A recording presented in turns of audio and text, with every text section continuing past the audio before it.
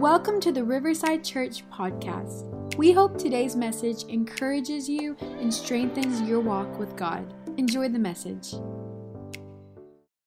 Today, what we're going to be talking about is this, the sword of the Spirit. Can somebody say the sword of the Spirit?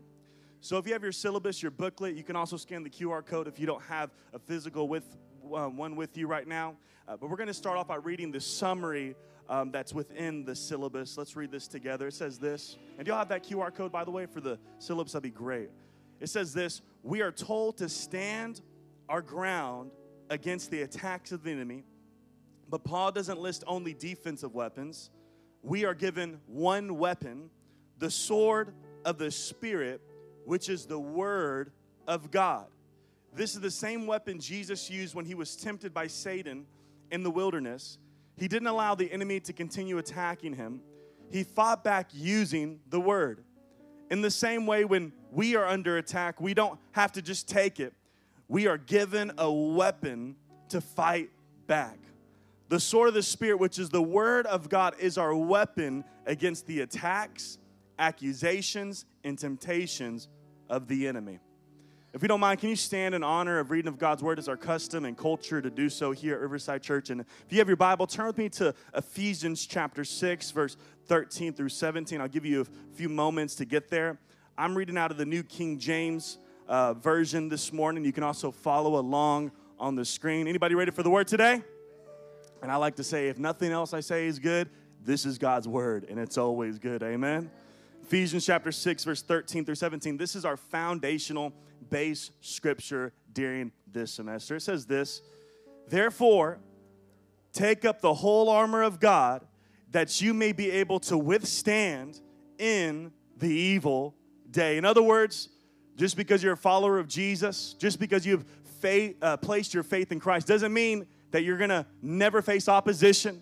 You're never going to face trials and tribulation. In fact, it's a promise. We're going to have opposition.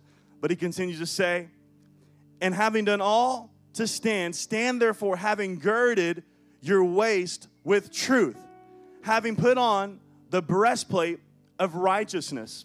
And once again, we know the Apostle Paul's writing this, and he's writing this letter to the church of Ephesus, and he's actually writing it while he's imprisoned.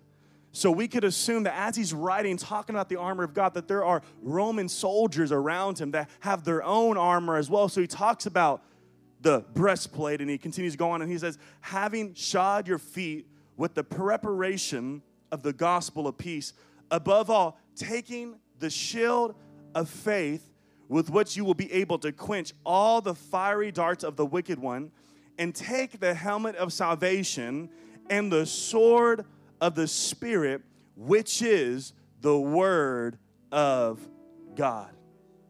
I love how we're talking about the sword of the Spirit today, because it's so important, because I just want to remind you today that there is a real spiritual battle taking place, that there is real opposition, and that there are devils to fight. In fact, earlier in Ephesians chapter 6, verse 12, the Apostle Paul tells us, he says that our fight, that we don't wrestle against flesh and blood, but we wrestle against principalities, powers, rulers of darkness, spiritual wickedness in high places. John 10:10 says, for the devil came to do three things: to steal, kill, and destroy. And guess what? This isn't any ordinary battle, y'all, where we can fight off the enemy with some guns and grenades and carnal weapons. He isn't afraid of any of those things. But let me tell you what will shake the gates of hell. It's the Word of God. That is the weapon. It's a spiritual weapon, which is known as the sword of the Spirit. Now, I don't know about you. I want to make sure if God gave me this weapon, I don't want to just sit down and do nothing. I want to utilize it. Come on, somebody, to fight off the enemy. Anybody ready to use the sword of the Spirit in their lives? Come on, let's pray together right now. Lord Jesus, thank you, Lord, for the opportunity that we have to gather in your presence, Lord. Have your way today, Lord. Anoint these moments that we share here together. I thank you for your word, your seed that's being deposited in our hearts, Lord. Let it fall on good soil. Let it fall on good ground, God. Have your way in Jesus' mighty name. Come on, if you believe that and receive that, can somebody say amen? Come on, can somebody say amen? Come on, can you give Jesus your best praise for the next 5 seconds? Come Come on, if you know he's worthy, he's deserving. Thank you, Lord. Hallelujah. God bless you. You may be seated. Thank you for standing in honor of reading of God's word. Today we're talking about the sword of the Spirit, which is primarily an offensive weapon in the armor of God. It can be used defensively as well, but up until this point, all the other pieces of armor that we've covered so far have been primarily defensive, right? From the belt of truth, the breastplate of righteousness, the shoes of peace, the shield of faith, the helmet of salvation. I'm thankful for all these pieces, right? They're great and they're necessary, but I don't know about you, but I'm thankful that God included a piece of weaponry in our spiritual arsenal. Like, can you imagine being sent out into battle with all the armor, looking all big stuff, but like not being handed any weapon whatsoever? I don't know about you, but my confidence would be right around here. I'm not Hacksaw Ridge or anything, you know. If I'm going into battle, especially against the enemy, right, I want to make sure that I have a weapon. I'm thankful that we have the sword of the Spirit. And see, for the Roman soldiers, y'all, it would be their swords that they would rely on to pierce and attack the enemy. And they would actually undergo rigorous training in order to properly learn how to wield it. In fact, if you actually study the word sword in Ephesians 6, verse 17, it's actually translated in the Greek to this: dagger. Dagger. And the reason being is because for the Roman soldier, their main weapon, their main sword that they had with them every day and that they would use also in close quarters combat was a shorter sword that was about 1 foot to 18 inches long, like that of a dagger. For comparison, I actually brought my sword with me today, and that's right. I said, this is my sword right here, and I actually won it whenever I was younger at the Karate Academy, believe it or not, and they gave it to me, and it's known as the Tiger Sword. But I won this at the Karate Academy after months. It was a competition. It was months of long, grueling, labor-intensive hours of selling cookie dough for the Karate Academy. And I sold so much cookie dough, y'all, to raise money for the academy, even though I was paying for my classes and everything. I don't know.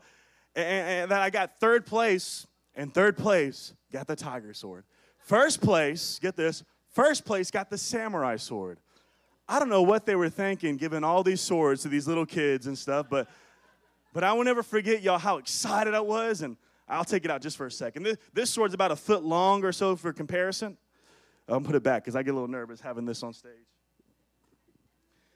But I won't forget being in 3rd grade and being so excited to win this sword and take it back home and hang it up on the wall and play with it outside and stuff. And my parents were smart. They're like, it's probably not a good idea, right, to have our kid running around, because I was a crazy little kid. I was like the karate kid. I would get broomsticks and just swing them around, you know what I mean, and do all this stuff. So my dad, my mom, they said, son, we love you, and we want you to be safe. So we're going to take this sword. We're going to keep it, but we'll give it to you when you grow older. But me, you know, one day I just had this itch. I had this urge. I had to go and find the sword that I had won selling cookie dough for the Karate Academy. And I won't forget, I snuck into the room, y'all, and I searched everywhere. I was looking underneath their bed. I was looking in all these different places. And finally, I found the sword on the top shelf in their closet. I took it down with the box. I opened it up, and I took the blade out. And I kid you not, guys, the moment that I took the blade out, I cut my finger right away. And you know what I did? I put it right back. I said, you know what? I'm going to trust my parents. You know, I'll get it when I'm older. I put it back where it was. Didn't tell my parents about it at all. Put a Band-Aid on it or something. I don't know if you remember that or not. But, yeah, I was a mischievous little kid growing up, I guess. But I got it and I cut myself. But I say that to say this, and thank God I did get it whenever I got older. I have it to this day. But I say that to say this, that if this cheap sword that I won, y'all, it literally says on the box, made in China. On the blade, it says china, stainless china on it, you know. If this cheap sword, y'all, that I won for selling cookie dough had the ability to cut my finger with the slightest touch, how much more can the word of God, which is the sword of the Spirit, slice and dice? I know, I'm being careful right here. Slice and dice the enemy when he gets close to you and your family. Because there will be times in your life when the enemy is on the prowl, when you can feel the opposition, and you have a choice and a decision to make when it comes to utilizing the sword of the Spirit. Let me tell you, the sword of the Spirit is sharp. In fact, Hebrews chapter 4, verse 12 says it like this. It says, for the word of God is living and powerful and sharper than any two-edged sword. And now a two-edged or a double-edged sword was simply a blade that was sharp on both sides. So it would be able to cut and be effective either way that it was swung. And it says piercing even to the division of soul and spirit. In other words, the soul and spirit, that's invisible. In other words, the sword of the Spirit has the ability to fight things in an invisible realm. And also in joints and marrow, and is a discerner of the thoughts and intents of the heart. Somebody say this with me real quick. The sword of the Spirit is the sharpest sword. Oh, come on, say it again. Say the sword of the Spirit is the sharpest sword. And guess what? Good news. This is crazy, right? It's the sharpest sword. Soul and spirit, joint and marrow. But yet, there isn't an age limit or restriction, an age on who can wield it. Nor, guess what? The word of God will never grow dull.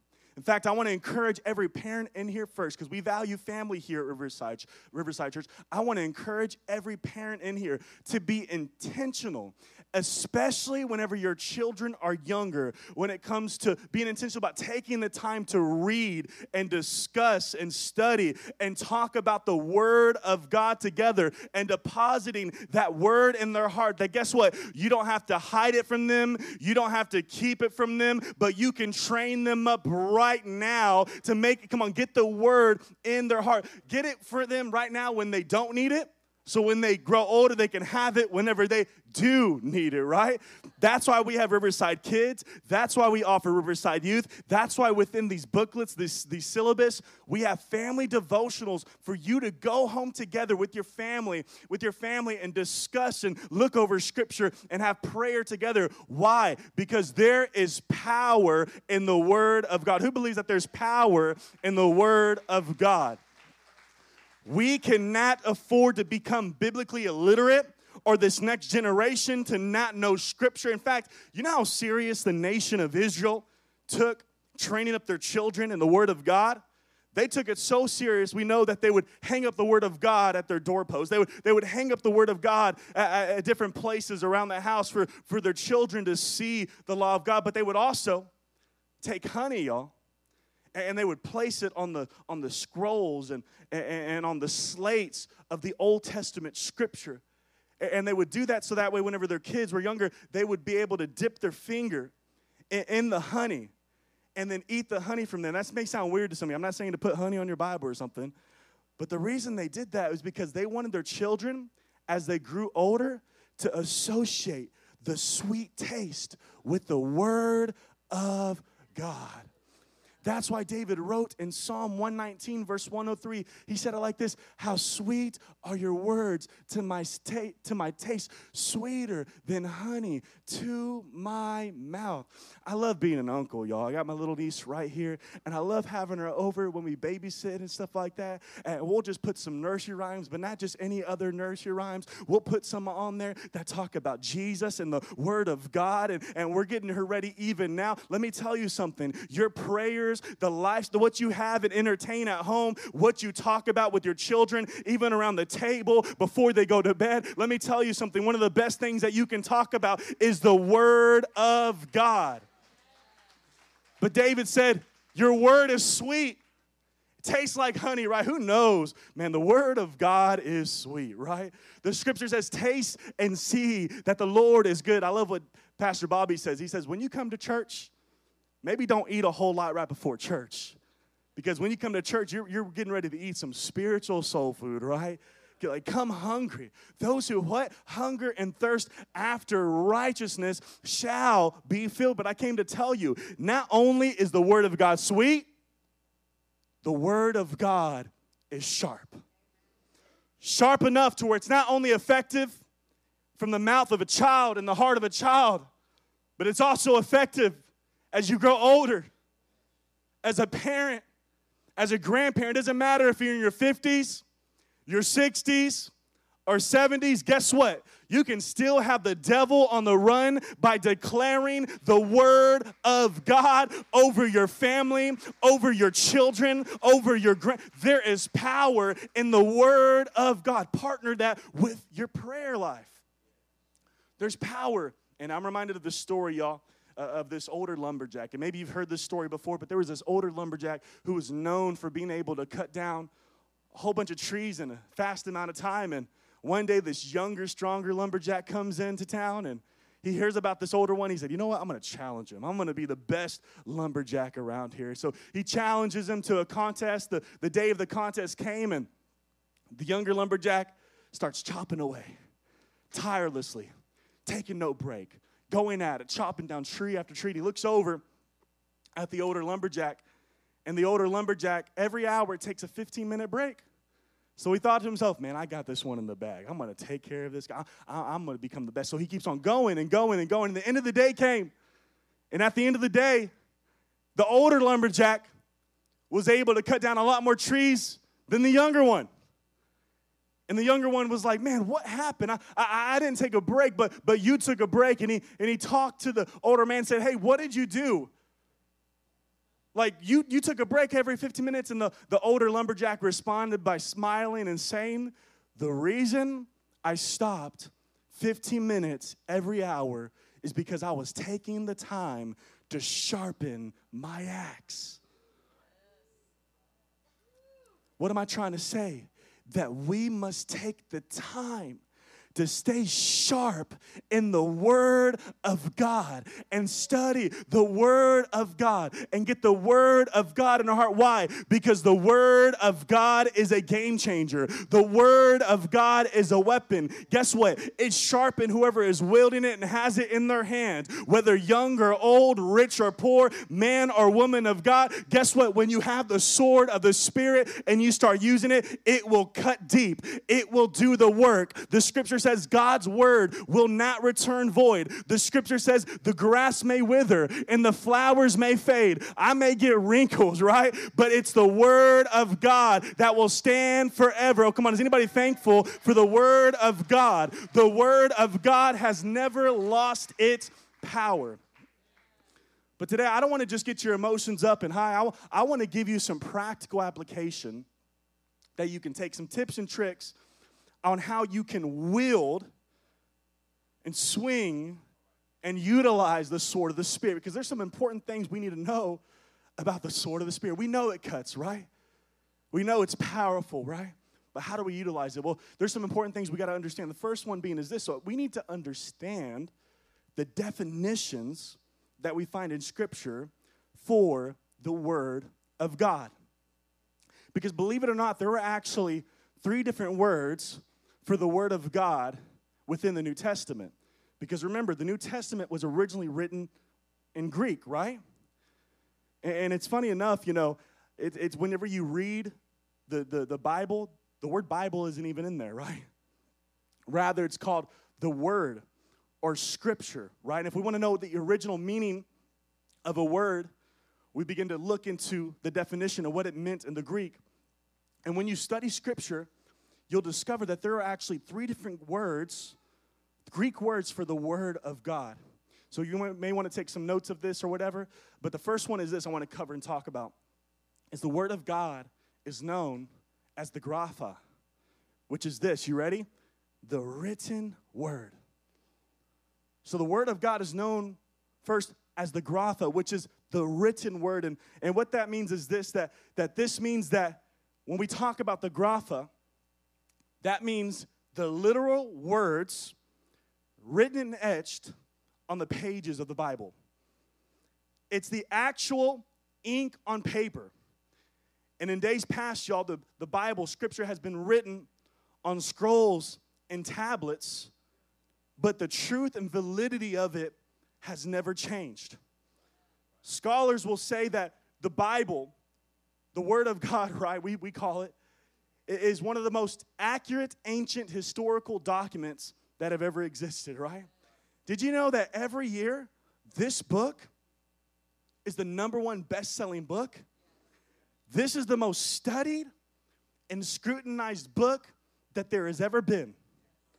That many people throughout the course of history have tried to discredit, disprove, and destroy this book. Some countries ban this book, but people have still failed to destroy it. See, in this book right here, let me tell you something real quick. This word, the Bible, is different than any other religious book or religious text that is out there. Whether Buddhism, Hinduism, Islam's Quran. In fact, for example, did you know that the Quran, do a study for yourself. Don't just take anything we have to say here for it. Go home and do the study yourself. Did you know that, for example, the Quran was put together within 23 years whenever one man was reciting the account that he had, and it was written by a group of people, and after all the writings of the accounts, they came together and tried to piece it together, but there were so many discrepancies and differences in the accounts written that another man had to step in. He had to clean everything up, and they destroyed and burned the differences that were there. The Bible, on the other hand, let me tell you something. It's comprised of 66 books written by over 40 authors over the time span of 1,500 years. Yet, it is written with such consistency and accuracy and cross-references as if it's one story and one theme throughout it. In fact, I want to show you a picture real quick. Check this out. This is a picture of all the recorded cross-references and even prophetic fulfillments that we find in Scripture. And this bar graph on the bottom represents every chapter of the Bible in the amount of cross-references that we find within it. And guess what? These lines, there's over 63,000 cross-references that we find in Scripture from Genesis to Revelation. Many of them are over 1,000 years apart. In the life of Jesus Christ alone, He fulfilled over 300 messianic prophecies in His life, from where He was born to what He said to what He did. He fulfilled over 300, which mathematicians, secular ones, will tell you, which would be next to impossible. But who knows that with God, all things are possible? What am I trying to tell you? That the grapha, the written word of God, it wasn't just fabricated and made up from the imagination of man. This came from God. This came from the mind of God. That yes, men may have penned it, but it was inspired by the Holy Spirit. They had no idea as they were writing, and the Spirit of God was leading them, that we would be able to read it like we are today. It's the grapha, the written word. 2 Timothy says it like this in 2 Timothy chapter 3, verse 16 through 17. It says, all Scripture is given by inspiration of God and is profitable for doctrine. So it says all Scripture. Somebody say all Scripture. It's given by inspiration of God and is profitable for doctrine, for reproof, for correction, for instruction in righteousness, that the man of God may be complete, thoroughly equipped for every good work. What am I trying to say? That the Word of God is credible. That the Word of God, the Bible, you can stand on it. It has been validated. It has been tested. It is true. It is the truth of God's Word. Amen? So it's the grapha, the written word, but secondly, it's also known as this, the logos, which is this, the message of the Word. That yes, the Word of God is written, but can I tell you something? It's also alive. The Word of God is written, yeah, but it's also alive. It's active. And guess what? It has the ability to jump off the pages and speak a message directly to you. To go from grapha and become logos, where you receive and hear the message. See, and I hope that we've all experienced this at one point before, right? Come on, have you ever been reading the Bible before? Have you ever been hearing the Word of God or hear Scripture read, and then all of a sudden a light bulb goes off? You begin to understand things at a deeper level. You have revelation. The Spirit of God begins to illuminate the Word of God. You get hit with the truth from God's Word. Maybe you feel like your mail was read at times, right? I can't tell you how many times we preached, and afterward they said, man, do you have cameras in my house? Like, no, man, the Holy Spirit has a way of speaking through His Word directly to you, the way that you need to hear it. The Word of God is alive. The Word of God is active. It is the Logos, the message of the Word. See, and whenever we have those moments where we receive the message, that's called experiencing the Logos. And that means this, that the Bible is different than any other book out there. Why? Because it's literally God's message to man. And let me tell you what the Scripture, what the Logos ultimately points to and who it glorifies in Scripture. It all points to Jesus Christ. If you want to know what the Bible is all about, all 66 books, it all points to Jesus Christ, who the Scripture says in John chapter 1 is the Word made flesh.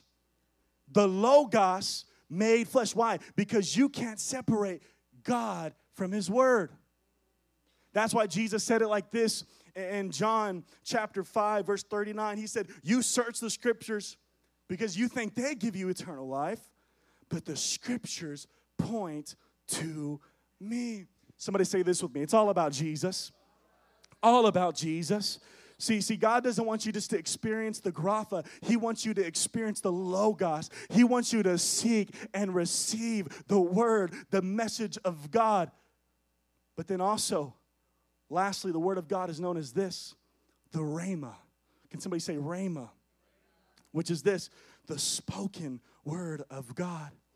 See, this is whenever we begin to speak and declare and utter and proclaim the Word of God.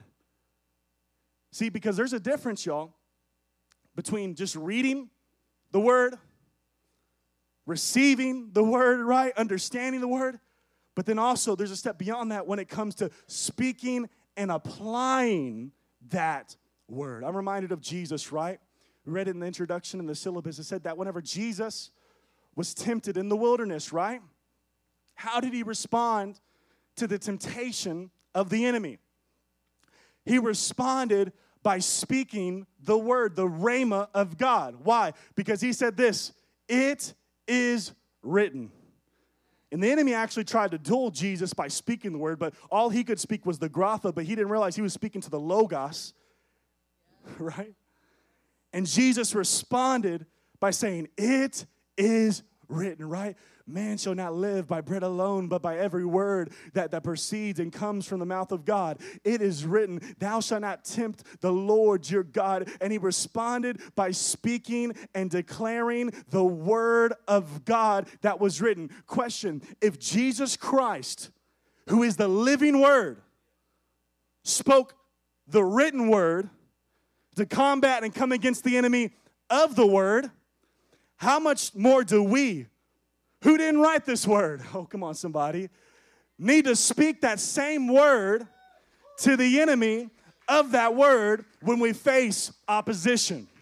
Come on, this is something important that you need to grab a hold of, because in Ephesians chapter 6, verse 17, put it back up there real quick, it says this, He encourages us to take up the sword of the Spirit, which is the Word of God. Can somebody say Word of God?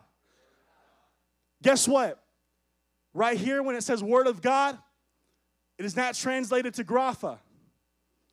It's not translated to Logos. Guess what it's translated to in the Greek? Rhema. Which tells me this, that just because you own a Bible, you have one on your shelf at home, does not mean that you are using the sword of the Spirit. Just because you have a Bible on your bedside doesn't mean that you are using and swinging the sword of the Spirit. Just because you read a few verses and understand them and went to a few Bible studies and come to church on Sunday doesn't mean that you are using the sword of the Spirit. Guess how we use the sword of the Spirit? By releasing and speaking and declaring it out of our mouth as the Spirit of God leads us. That's how we use the sword of the Spirit. It's the rhema, the spoken word of God. It's the sword of the Spirit. It's when we begin to speak and utter. Worship team, y'all can go ahead and come up. I want to break this down even more for you real quick because I want you to grab a hold of how this is supposed to work and how we apply it in our lives. I want to show this slide with all three of them real quick. So we talked about this before, but this is where we all start right here. We start off with the graphe, and this is the written word. This is where we all start off at, right?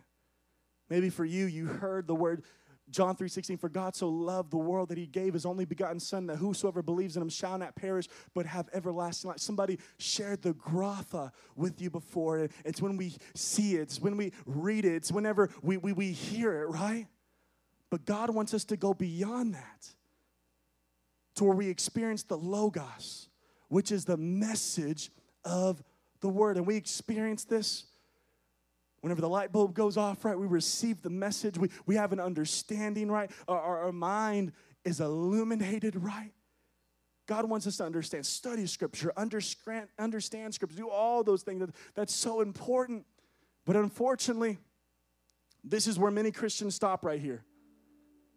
They experience the grapha, they go to the logos, and they stop right there.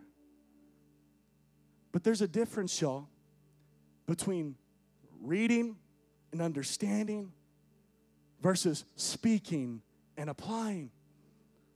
That there's a difference between seeing, seeking, and speaking. You follow me? And that's where God wants to take us. He wants to take us to whenever we begin to speak and declare the word of God. There is power in the words that you speak as you pray, because the scripture says in Ephesians 6:17 afterward in verse 18, it continues to say, and he encourages us to pray. And he encourages us to start praying in the Spirit. There will be times, y'all, when you're praying and you don't realize it, but you're in a fight and you're in a battle. And all of a sudden, the Spirit of God brings a scripture to your remembrance over that situation. Guess what? That isn't just to calm your emotions. That's a sword that God is presenting to you for you to pick up and speak and declare out of your mouth. When you're in a situation where you don't know what to do, but the scripture gives us clear instruction on what to do, and that comes to our mind, guess what? We need to pick it up and begin to apply it in our lives. You know, whenever God created the heavens and the earth and everything in Genesis chapter 1, notice how it didn't say that God didn't just imagine it. He didn't just think it. He didn't just feel it. It's like, man, I feel like there should be some light. God, the Alpha, the Omega, the beginning and the end. God, the creator of heavens and the earth, the one whose image you are made in. You know what he did? He spoke the word. He said, let there be light. Let there be land.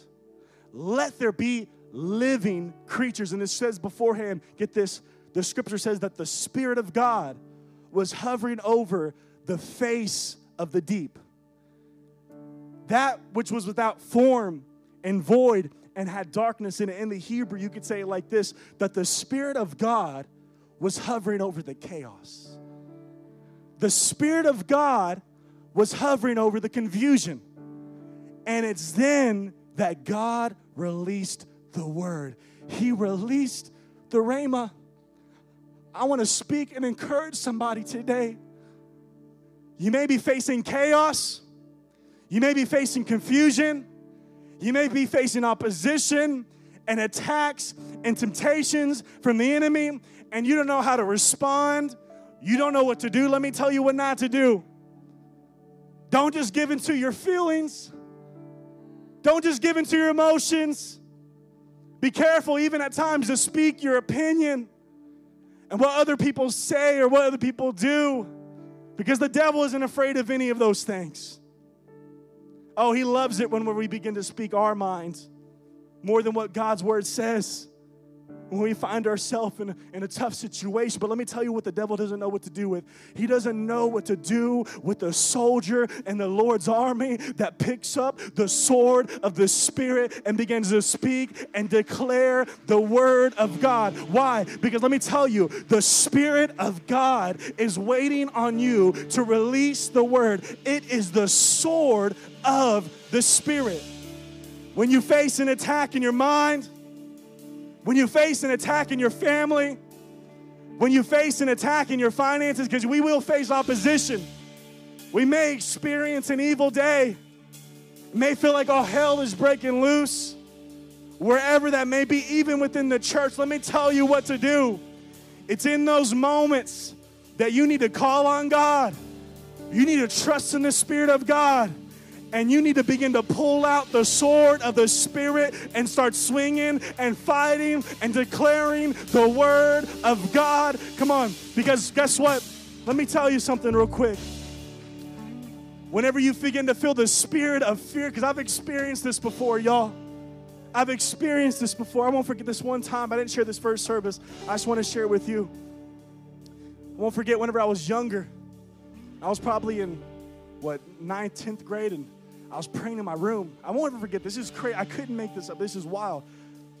I was praying in my room by myself. I had no worship music on. And as I was praying and pressing in, all of a sudden, y'all, in worshiping, I heard this loud rah past the right side of my face. It sounded like literally, like a cat or something. But we don't have no cat, right? Past the rah. Heard it literally, an audible yell, like not yell, but like almost like a roar. Reminds me of the scripture. The devil goes, I'm not saying it was Satan himself, right? Then goes a little spirit, man, trying to mess with me. Let me tell you, the devil hates it whenever you begin to pray and press him, but you don't have to be afraid, y'all. And I began to pray, and I heard it, and all of a sudden, fear gripped my heart. Fear gripped my heart. I said, I better stop praying. Part of me, my feeling said, stop praying.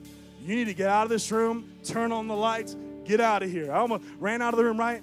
But I felt like the Spirit of God told me, no.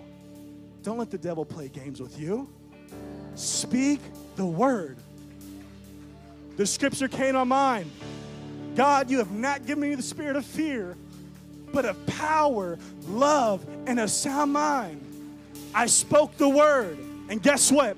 I could feel it in my spirit when that little devil left the room. And I won't forget, I went to my dad afterward. I was like, Dad, remember this? I was like, Dad, you won't believe what happened. I was praying in my room, and I heard this roar. It was a spirit trying to mess with me. But I spoke the word and stood my ground. And my dad tells me this. He says, son, I believe you. Because whenever I was in prayer yesterday, the same exact thing happened to me. But my dad's more mature than me in the spirit, I guess, because for me, I had to go tell my whole house. My dad kept it to himself, right?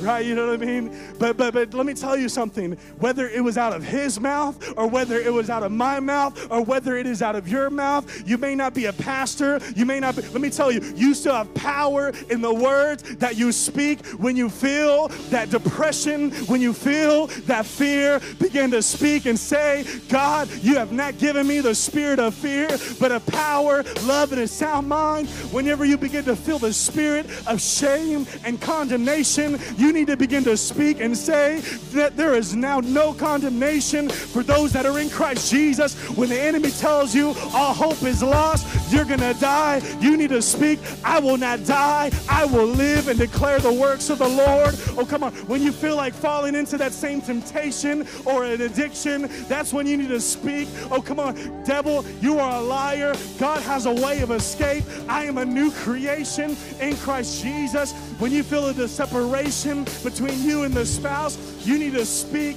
what God has joined together. Let no man put asunder. I feel the Spirit of God. Come on, can we stand to our feet today before we go? Thank you, Lord. There's power in the Word. Here's my conclusion I'm going to leave you with. It's time to put on the armor. It's time to pick up the sword of the Spirit. Check this out. I feel like God gave me this.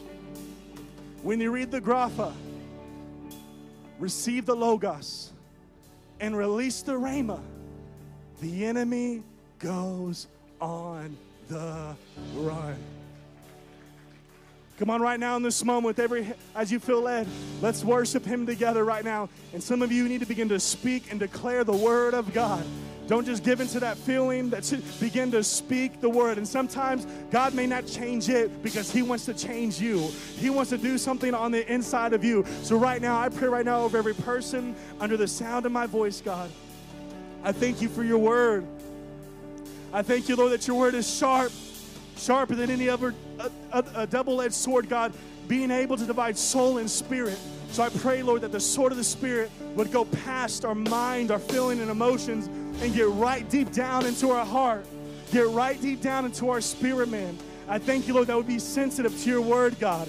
God, we receive your Logos, but we release the Rhema of God. We speak right now in Jesus' name. Some of you right now need to pray. Maybe you have a loved one that's far away from God, a prodigal son. You need to begin to speak and say, oh God, I thank you, Lord, it's the goodness of God that leads to repentance. We thank you, Lord, that your mercies are new every single morning. Come on, right now in this moment, begin to press, and we thank you, Lord, that all things work together for good for those that love you and are called according to your purpose.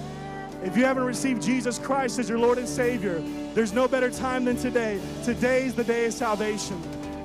Confess with your mouth that He is Lord. Believe in your heart that God raised Him from the dead, and the Scripture said you shall be saved. Say, Lord, forgive me. God, I rededicate. I commit my life to you.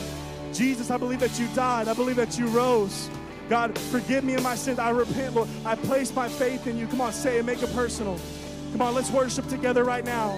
I believe that right now people are picking up the sword. You're swinging. Come on, we're not defeated. We serve a God that's never lost a battle. We're on the winning team. Come on, sing it out. Come on, let's sing it out. Thank you, Jesus. Thank you for listening to today's message. If you liked what you heard, be sure to subscribe and share it with a friend. For more information about who we are, visit riversidechurchtx.com.